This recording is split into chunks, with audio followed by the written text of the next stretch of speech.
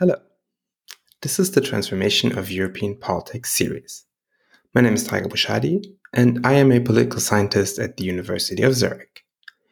In this podcast series, I talk to other political scientists about a publication of theirs that can help us better understand the transformation of European politics in the past 20 years.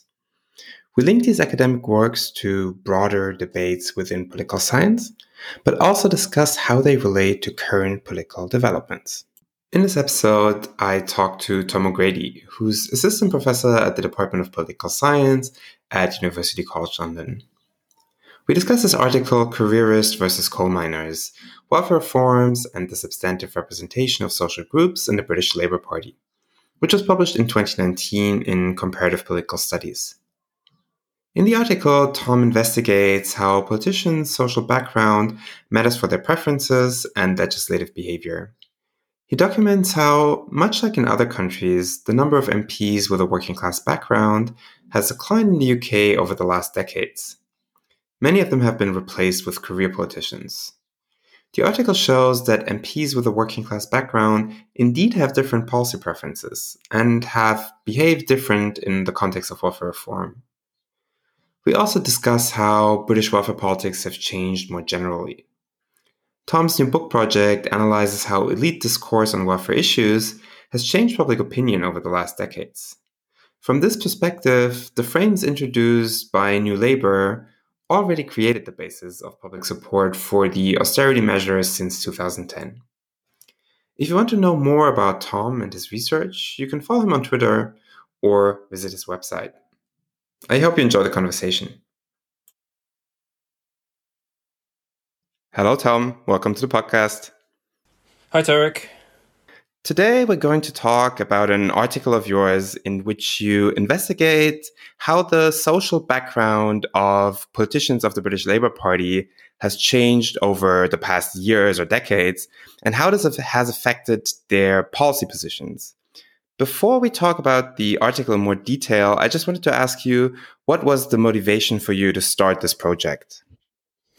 So it was a bit of a combination of actual, I think, personal motivation and substantive sort of academic motivation. I mean, personal motivation is that, when I was at university, I ran the University Labour Party and I was involved in student politics. And I saw firsthand the development of what I think of as a political class in the UK at university. And I saw people, some of whom are now MPs, pursuing professional politics from their early 20s. And so that was one thing that I was very interested in, this idea of the professionalization of politics, or the development of a political class, which is part of the story of the paper.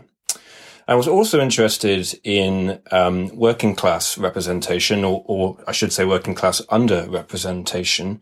So in the UK, as I show in the paper, there's been a big decline in the representation of working class people, and around the world, working class people are massively underrepresented in politics.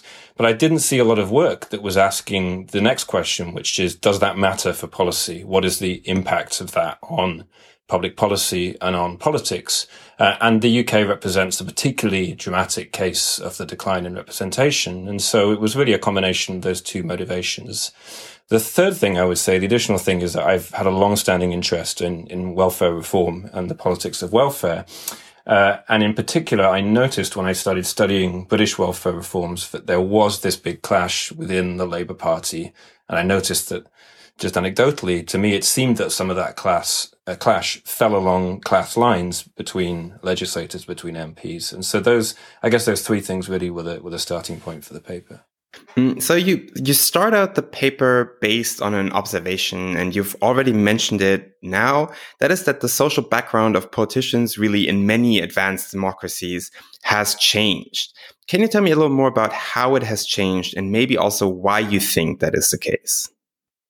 Sure. So let's start with the first question. And I think you can break that first question down into two parts. So one question is, what's happened to working class representation in Europe?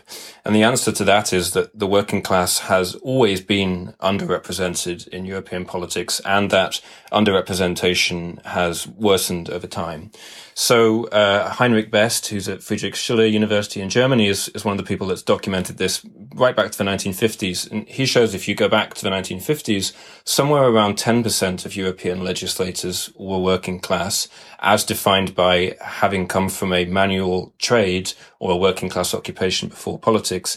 Today, that's somewhere around 2 to 3%. And now, obviously, within parties of the left, that decline has been steeper.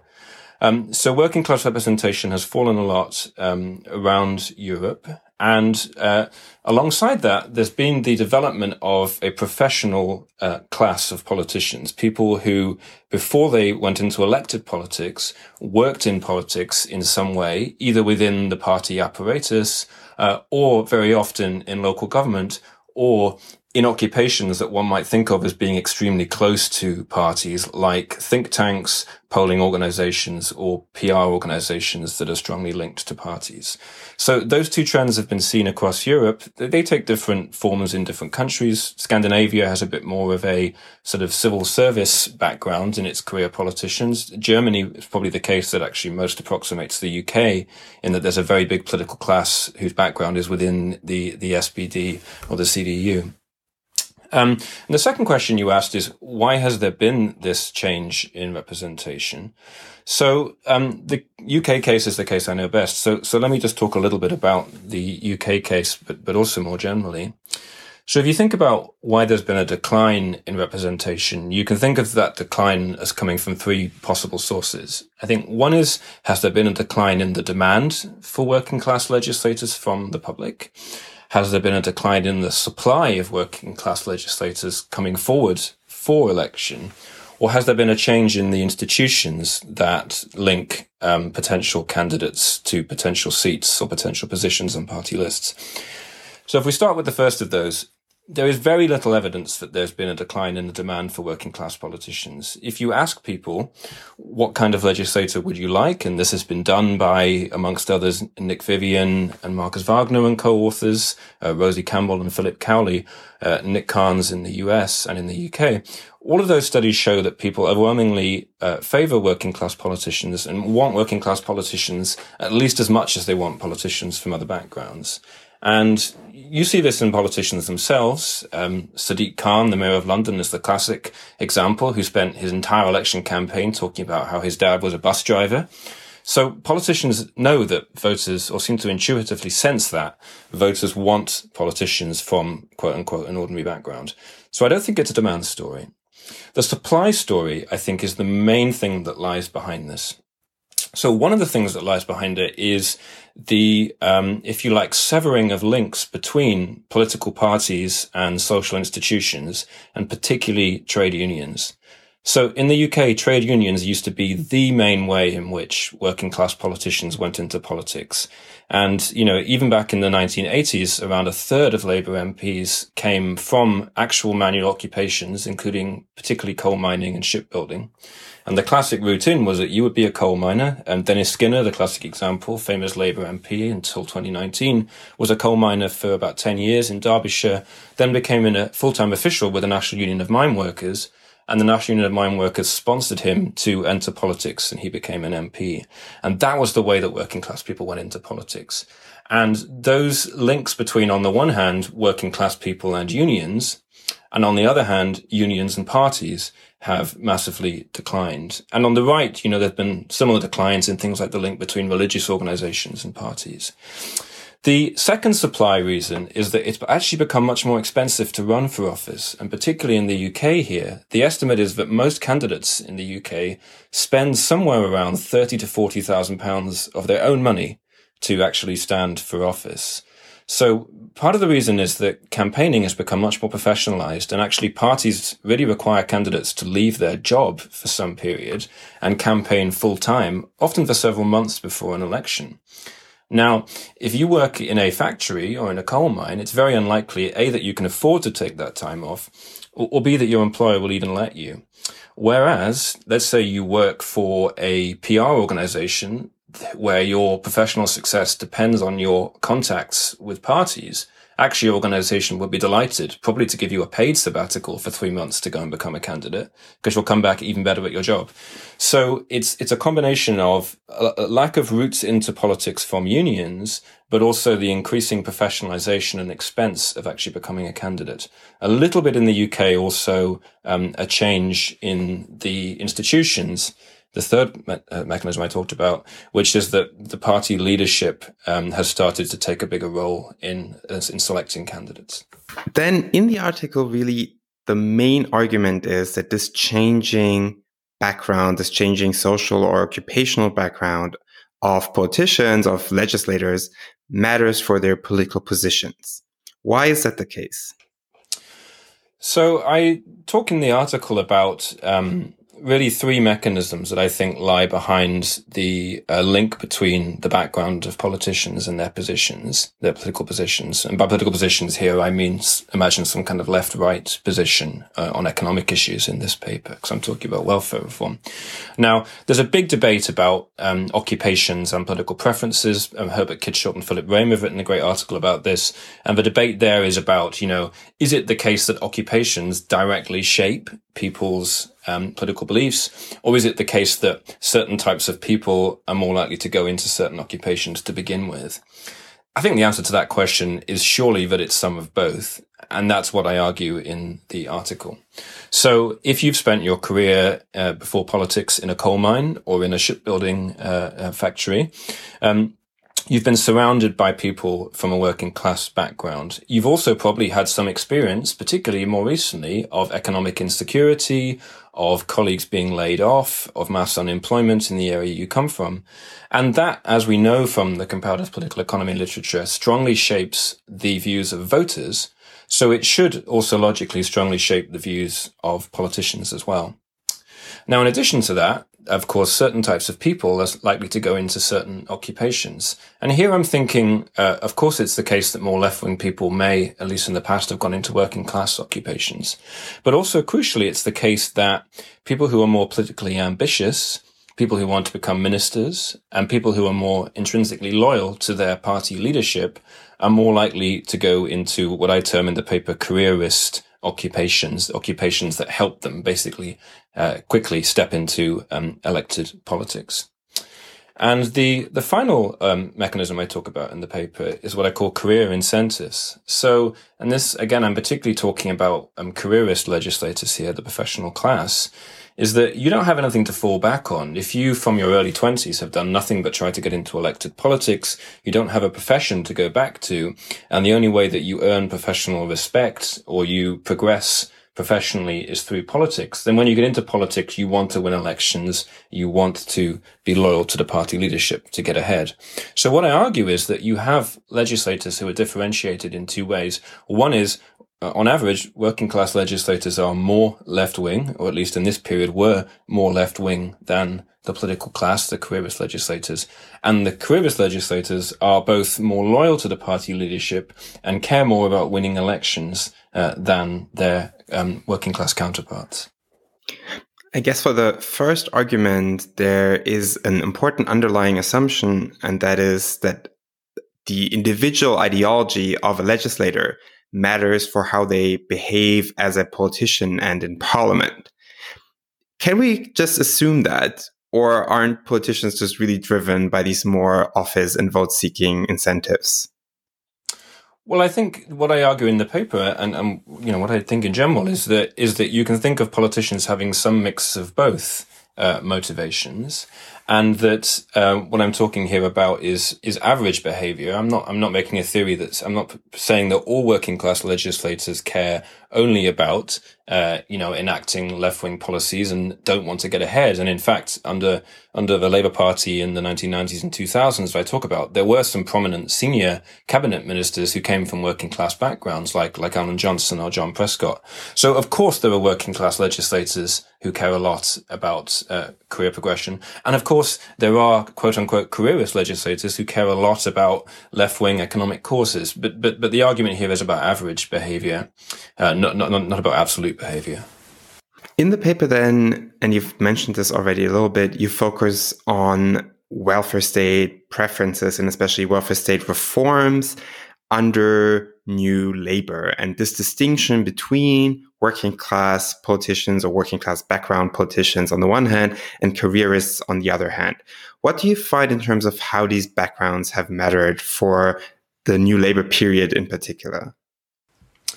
So what happened under New Labour is that I argue that the welfare reforms that were introduced by Tony Blair and Gordon Brown and the New Labour Party from 94 onwards in the party platform, from 97 onwards in office, were a set of reforms that directly split, if you like, these two camps of politicians in the Labour Party. So the welfare reforms that were brought in were what we might term welfare to work. So they were making actually not many cuts in welfare, but big changes in the format of welfare, conditionality, means testing, some limited use of sanctioning. And these were reforms which tried to sort of cut the link between poverty alleviation and welfare, but tried to increase the link between getting people back to work and welfare. And this was seen by the left of the Labour Party as a betrayal of the party's traditional values and its traditional voters. So working class legislators on average were more opposed to these reforms than others. On the other hand, they were seen by the party leadership as a key means to win back the support of middle-class voters. So a little bit, as Jane Gingrich talked about on this podcast recently, there's obviously been this big change in the social composition of voters and in the preferences of middle-class voters. And Labour had also lost several elections in a row, and the leadership perceived that the reason for this was that they were not on the side of middle-class voters. And here was a policy that seemed to offer a perfect way to show that they were on the side of middle-class voters, that they were going to make welfare pay, they were going to make work pay, they were going to lower the welfare bill, and so on. So careerist legislators who wanted to get re-elected, or thought it was important to get re-elected, perceived that welfare reform was an important issue to support, and it became a very favourite policy of the party leadership. So they then perceived that in order to get ahead in the party, they had to demonstrate loyalty to the leadership by supporting these welfare reforms. So it was an almost perfect, if you like, wedge issue between these two sets of voters, of politicians, sorry. Empirically, then, you also really test and investigate this question, and you do it in a quite novel way that's becoming increasingly popular in political science. And I wonder if you could talk a little bit about it in a way that a non-specialist will also understand what you're doing in your analysis. Oh, that's quite a challenge on a podcast, but let me try. So what I do in the paper is I use MPs' speeches on welfare reform to measure their ideology. So why would I do that, and why would I not use their votes is probably the first question people might ask. Now, in the UK, as in most European party systems, there is very strong party control over voting, and most MPs almost all of the time in the House of Commons tend to vote with their party leadership. Now, that doesn't mean that they don't think differently about the things they're voting on. It doesn't mean they don't have different preferences. But because of for many reasons, the strong party loyalty and the strong party control over voting, there is very little variation between politicians in the way that they vote within legislatures. However, in somewhere like the House of Commons, there is a very large freedom that MPs have to actually speak as they choose. And that's particularly true of the House of Commons in the UK, where party leaders actually don't have really any control over which MPs speak in the House. And the Speaker actually calls MPs to speak. And I guess the basic assumption then is that what you say in some way reveals what you think. So the idea is that the speeches that people make offer a window into their ideology. And actually, it's genuinely true in the House of Commons. You often see MPs using their speeches even to give reservations about the way they're voting, to give nuance, to give context, or to suggest ways in which they don't support what they're voting on. So there's a lot of revealed preferences in the speeches of MPs that are not revealed in their votes. Now, I use a technique called word scores. It's actually very simple. If you want to give a very quick explanation of it, it's basically what I do is I take a set of MPs who I know are really, really opposed to welfare reform, and another set of MPs that I know are really, really supportive of it, the latter being the party leadership, and I count the words that they use in welfare reform speeches. Then I take all the other MPs in the House of Commons, and MPs who use a similar set of words to the pro-welfare reform group are going to be scored as more right-wing on welfare reform, more pro-reform. Vice versa, MPs who use words that are more similar to the set of MPs that I know were very anti-reform are going to be scored as more left-wing and more anti-reform. And you can place all MPs then on a left-right spectrum based on their words, where the more similar you are to those what you might call two anchor groups, the more left-wing or right-wing you're going to be. So I think there's a normative point hidden, or maybe not that much hidden in the paper. And I guess you would agree that having, again, more working class politicians in parliament would not be a bad thing or would be a good thing. What I'm wondering about a bit is the counterfactual to the situation we have now in a context where parliamentary democracy has changed a lot. Would working class politicians function the same way, be able to build the same bridges and so on as they used to maybe 40 years ago? Well, that's a great question. I mean, I should say I didn't see the paper as being a normative paper. Obviously, there's huge debate, as you know, about whether welfare reforms were a good idea, and I have a lot of work on that myself. But I think the normative point for me is more that it's not policy based. It's that the voice of working class voters over this period was not being expressed through their representatives. So the substantive representation of working class interests lowered, and in a sense, it doesn't matter what those interests were. Now, if we go forward to today, actually, support for welfare, particularly in the UK, has fallen a lot, and it's fallen a lot amongst working class voters and lower income voters. So I think it's unlikely today. Now, of course, there are almost no working class politicians left in the Labour Party now. So one couldn't even do this study today.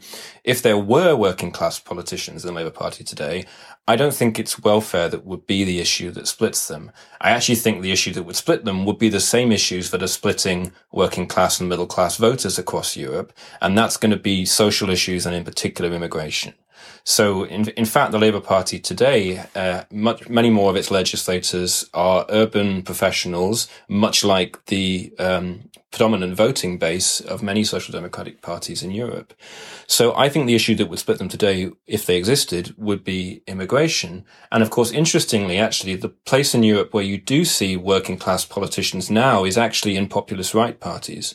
So I probably shouldn't say this, but I just reviewed a paper on German politics that showed that the AfD has actually brought in a sizable number of working class legislators. There's also a great paper by Johanna Rickner and Ernesto Dalbo and others on Sweden showing actually that the Sweden Democrats seem to have brought in a large number of working class people into politics that weren't there before. And again, one of the issues that brought them in was immigration, and particularly with the AfD. Mm-hmm. I guess it very much speaks to Jane Mansbridge's point about why descriptive representation matters, and the idea that if you have a certain type of background, if you have certain type of shared experiences, then this will matter in terms of how you perceive political questions. And then especially with issues that are newly on the agenda, these types of experiences will matter for politics. Absolutely, and I completely agree with that. And I think, as I said, I think normatively it's a bad thing that there are almost no working class politicians, almost regardless of the policy consequences. But in addition, it has, as I show in this paper, this substantive effect where on the issue I'm looking at, the interests of working class voters were not being represented. And I think you have to say the same thing is true today to some extent over immigration, although actually parties of the mainstream centre right now, I think, are actually moving towards a much stronger representation of that position. Mm-hmm. You've already just mentioned it. You have an ongoing book project in which you investigate how British welfare politics and welfare policies have changed over the past decades. And you really look at the role of public opinion, but also elites' capacity to change public opinion on welfare. Can you tell me a little more about the project?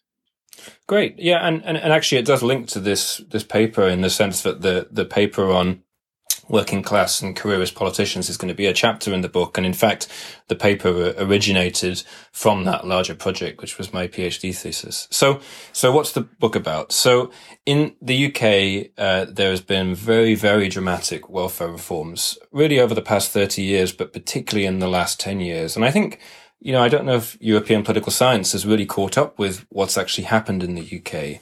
Since 2010, there have been very large cuts in unemployment benefits, large rises in the use of sanctioning and conditionality to basically punish people who don't meet the conditions for their benefits.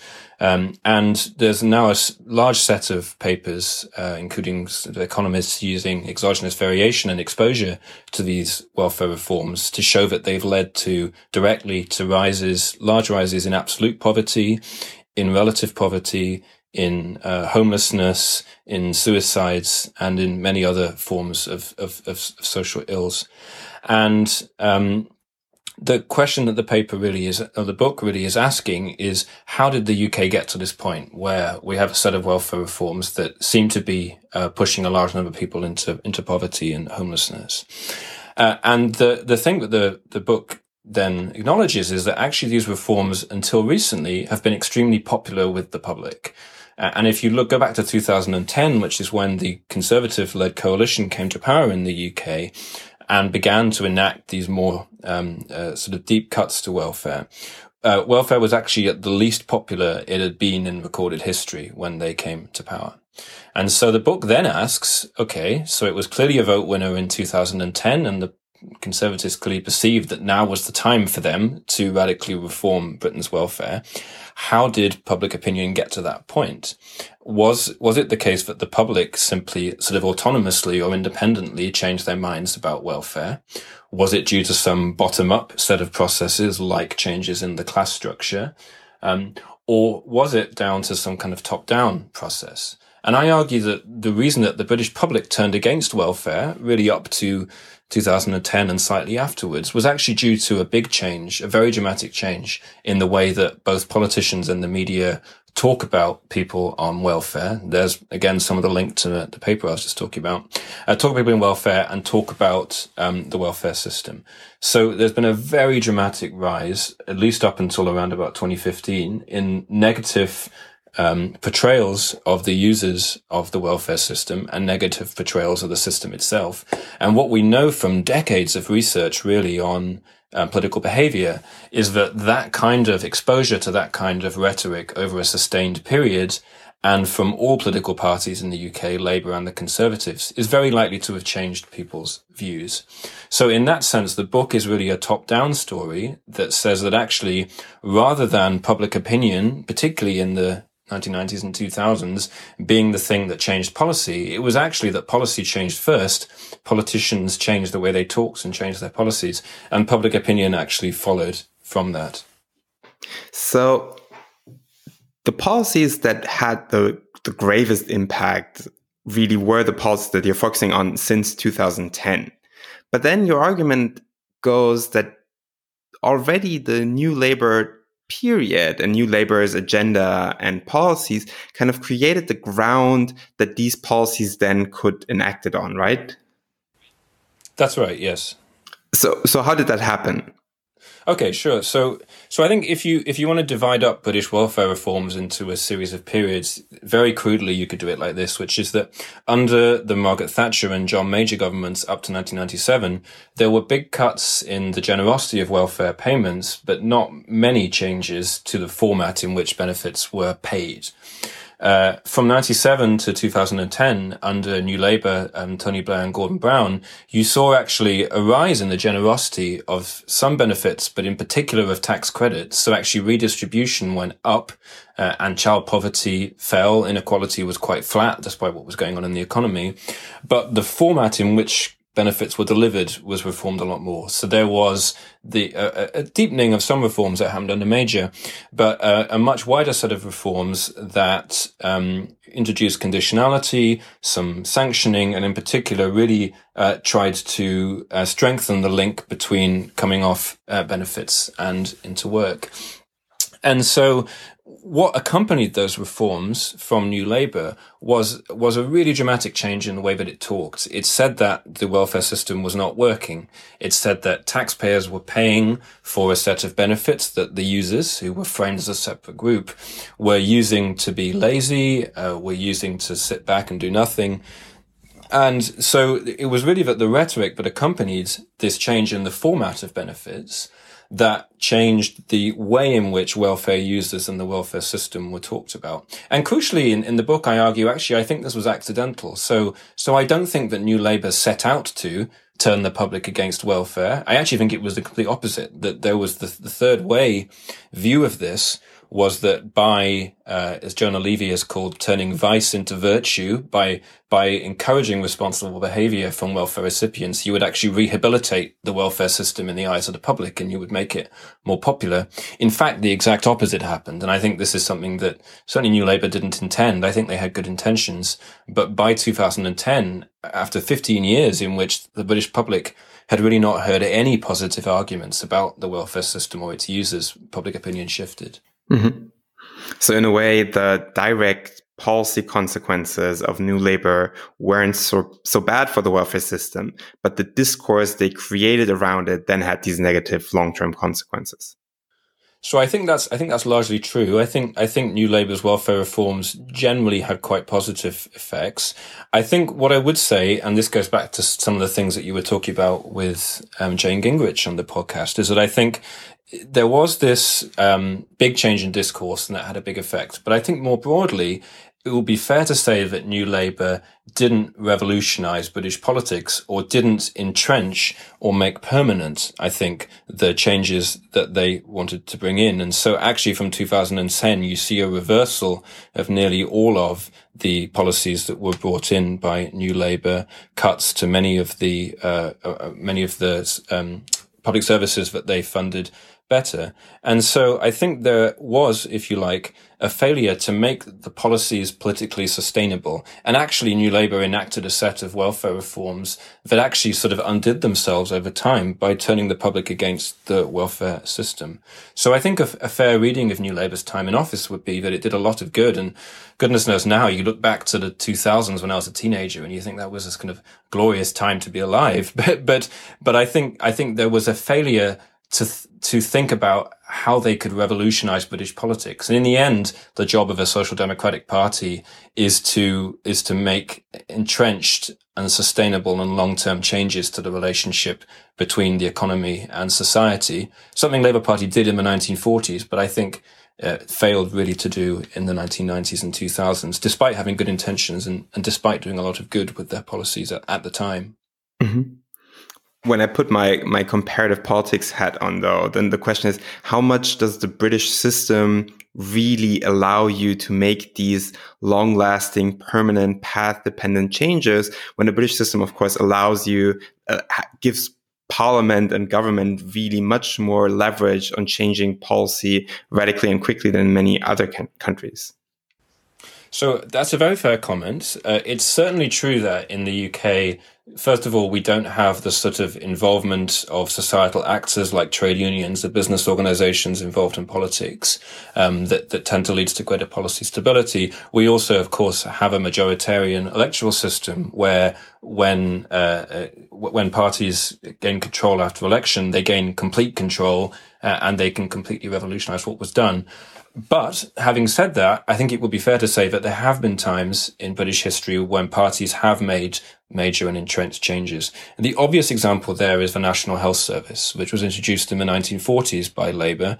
And really crucially, and this is the big difference to Labour's welfare reforms in the 1990s and 2000s, it's a completely universal system.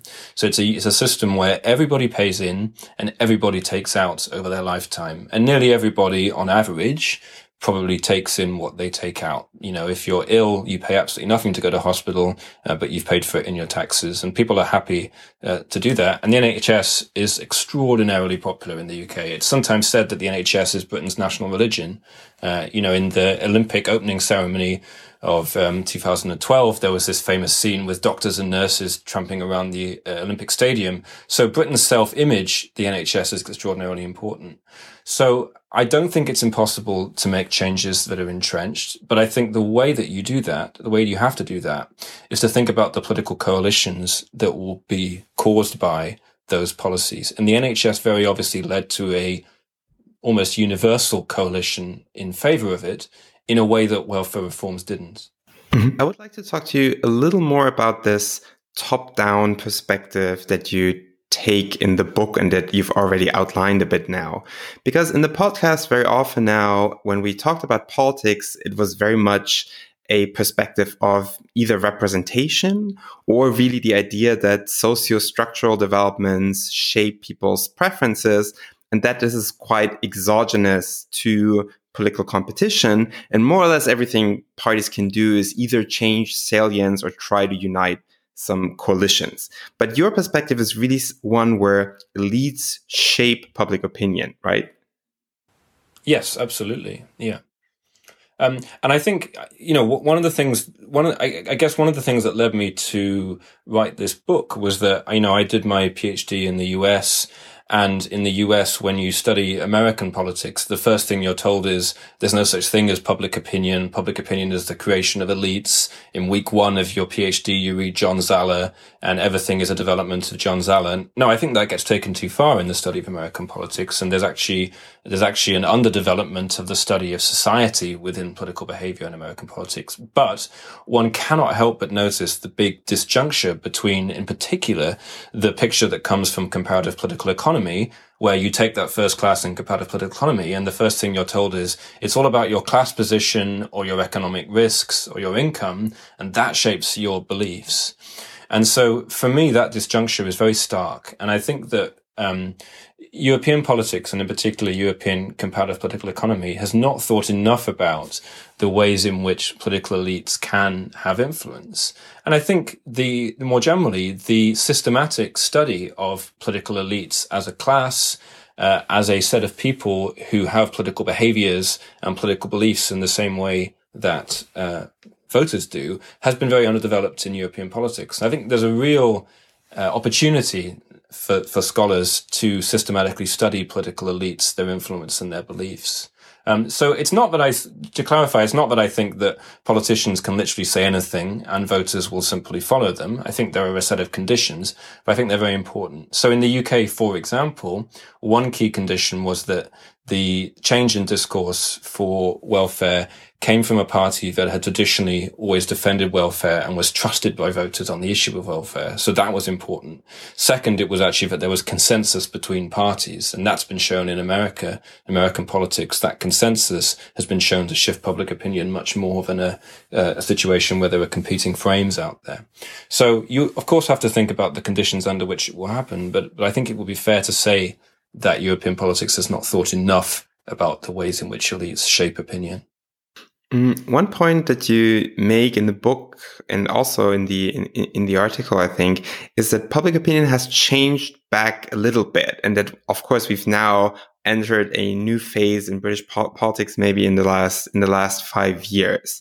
So, how has public opinion on welfare issues changed? So, I mean, like everything else in politics now, of course, we're going to have to talk about pre and post coronavirus. And I don't know what's going to happen in the next couple of years. And indeed, it's something I want to research. But let's talk about what's happened up until coronavirus. So from around about 2014, but more 2015, 2016, you can see a definitely discernible shift towards greater support for welfare provision and towards greater sympathy for and support for the users of welfare.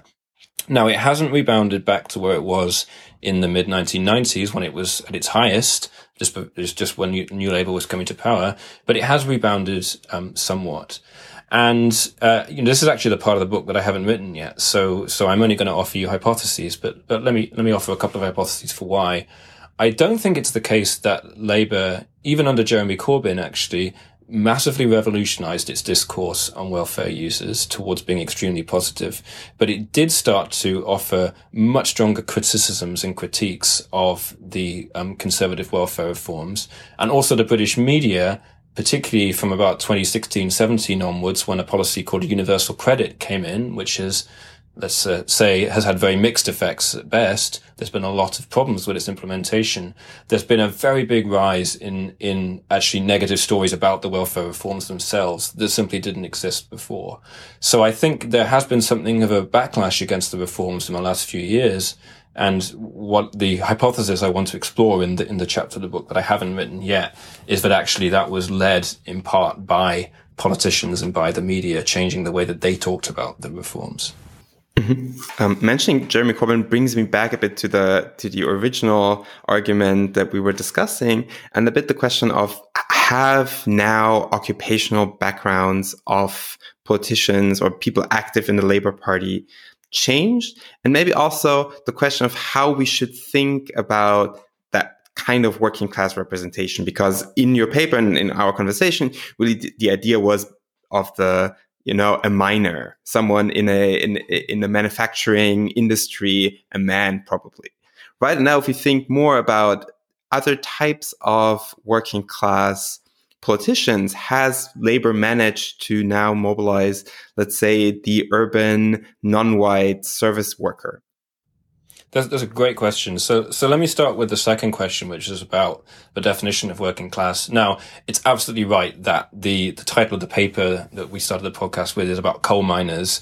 And of course, that's a very male definition of working class. Now, it happens to be the case that when I wrote the paper, I made a coding scheme to code MPs. And that coding scheme actually included the possibility of female if you like, occupations that were non-graduate and, if you like, lower skilled. So that might include things like secretarial work or working in retail or in call centers.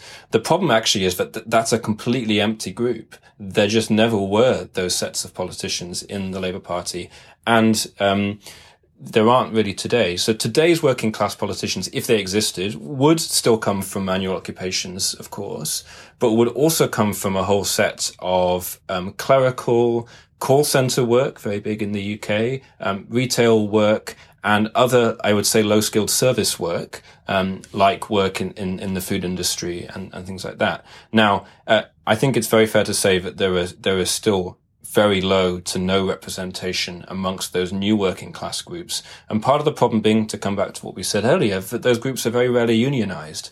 So it's not like there's a union of call center workers who are affiliated with the Labour Party and pushing their candidates into seats in the way that shipbuilding, mining, factory unions did in the past. So the answer is that I think it's very important not to use a male-only definition, but there were basically no female working class politicians in the past. Now, to come back to the question of today, the answer again to that question actually is no. So, and that might be surprising. So let me explain very briefly. In the 2017 election, which was the first election Corbyn fought, he actually didn't have much control over the party apparatus and didn't have much success in getting his own candidates into seats, despite the fact that Labour actually did gain seats in that election and did much better than had been expected. So the types of MPs that were getting elected in 2017 were largely the same types of MPs who'd been elected under Gordon Brown, Tony Blair and Ed Miliband before 2015. 2019 election that just happened, it's fair to say that there was a change, and there was a change towards more Corbyn-supporting candidates getting into office. But those Corbyn-supporting candidates, despite what they might say on their election literature, were not candidates really of the working class. The new MPs that have come in, or new candidates in 2019, are what I might term, if you like, left careerists. So these were people who have a career in the Labour Party or in affiliated organisations, but they often come from full-time trade union campaigning, local authority work. But many of them, even if they had been in trade unions and called themselves working class, actually had still been to university and had still had largely white-collar jobs. And they were still mostly party insiders. They were just a slightly different type of party insider whose power base was much more towards the left of the party and towards Corbyn.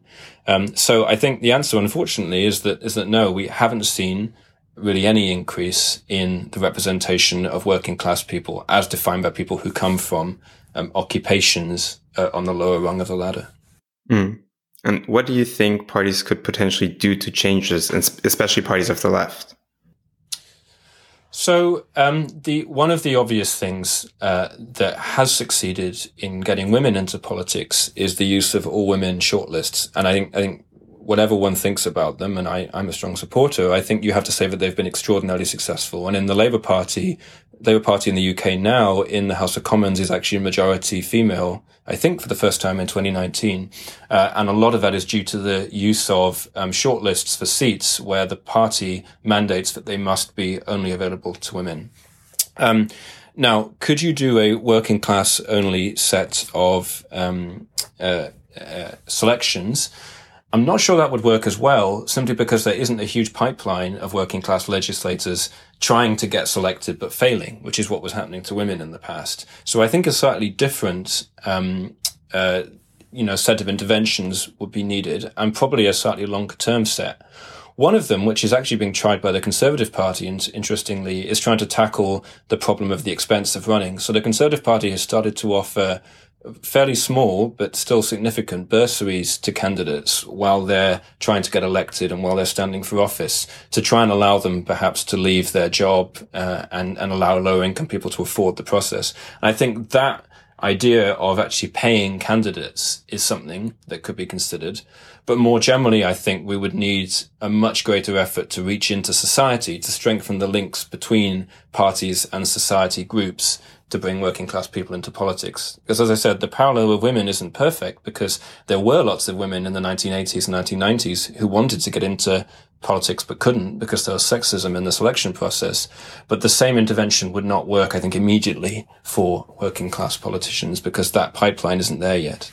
Tom, we're already coming to an end of the podcast. There's one final question that I want to ask you that I ask all participants in the podcast, and that is for reading recommendations. One more political science piece and another piece that's academic, non-academic, maybe a piece of fiction.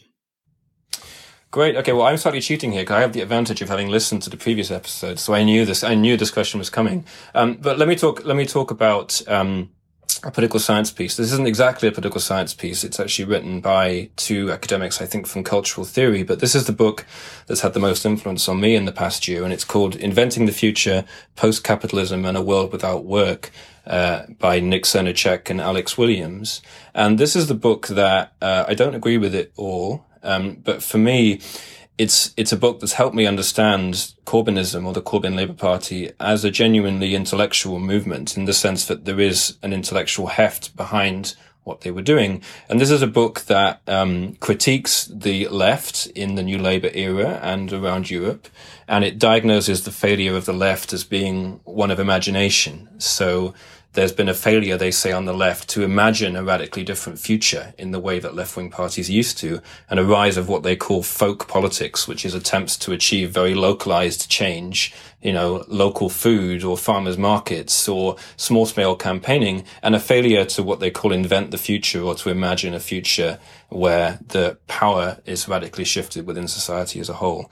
And then the second half of the book is all about universal basic income, and they argue very strongly for what they call a world without work. And in fact, their demand is that we should embrace full automation, sit back and let the robots do it all for us.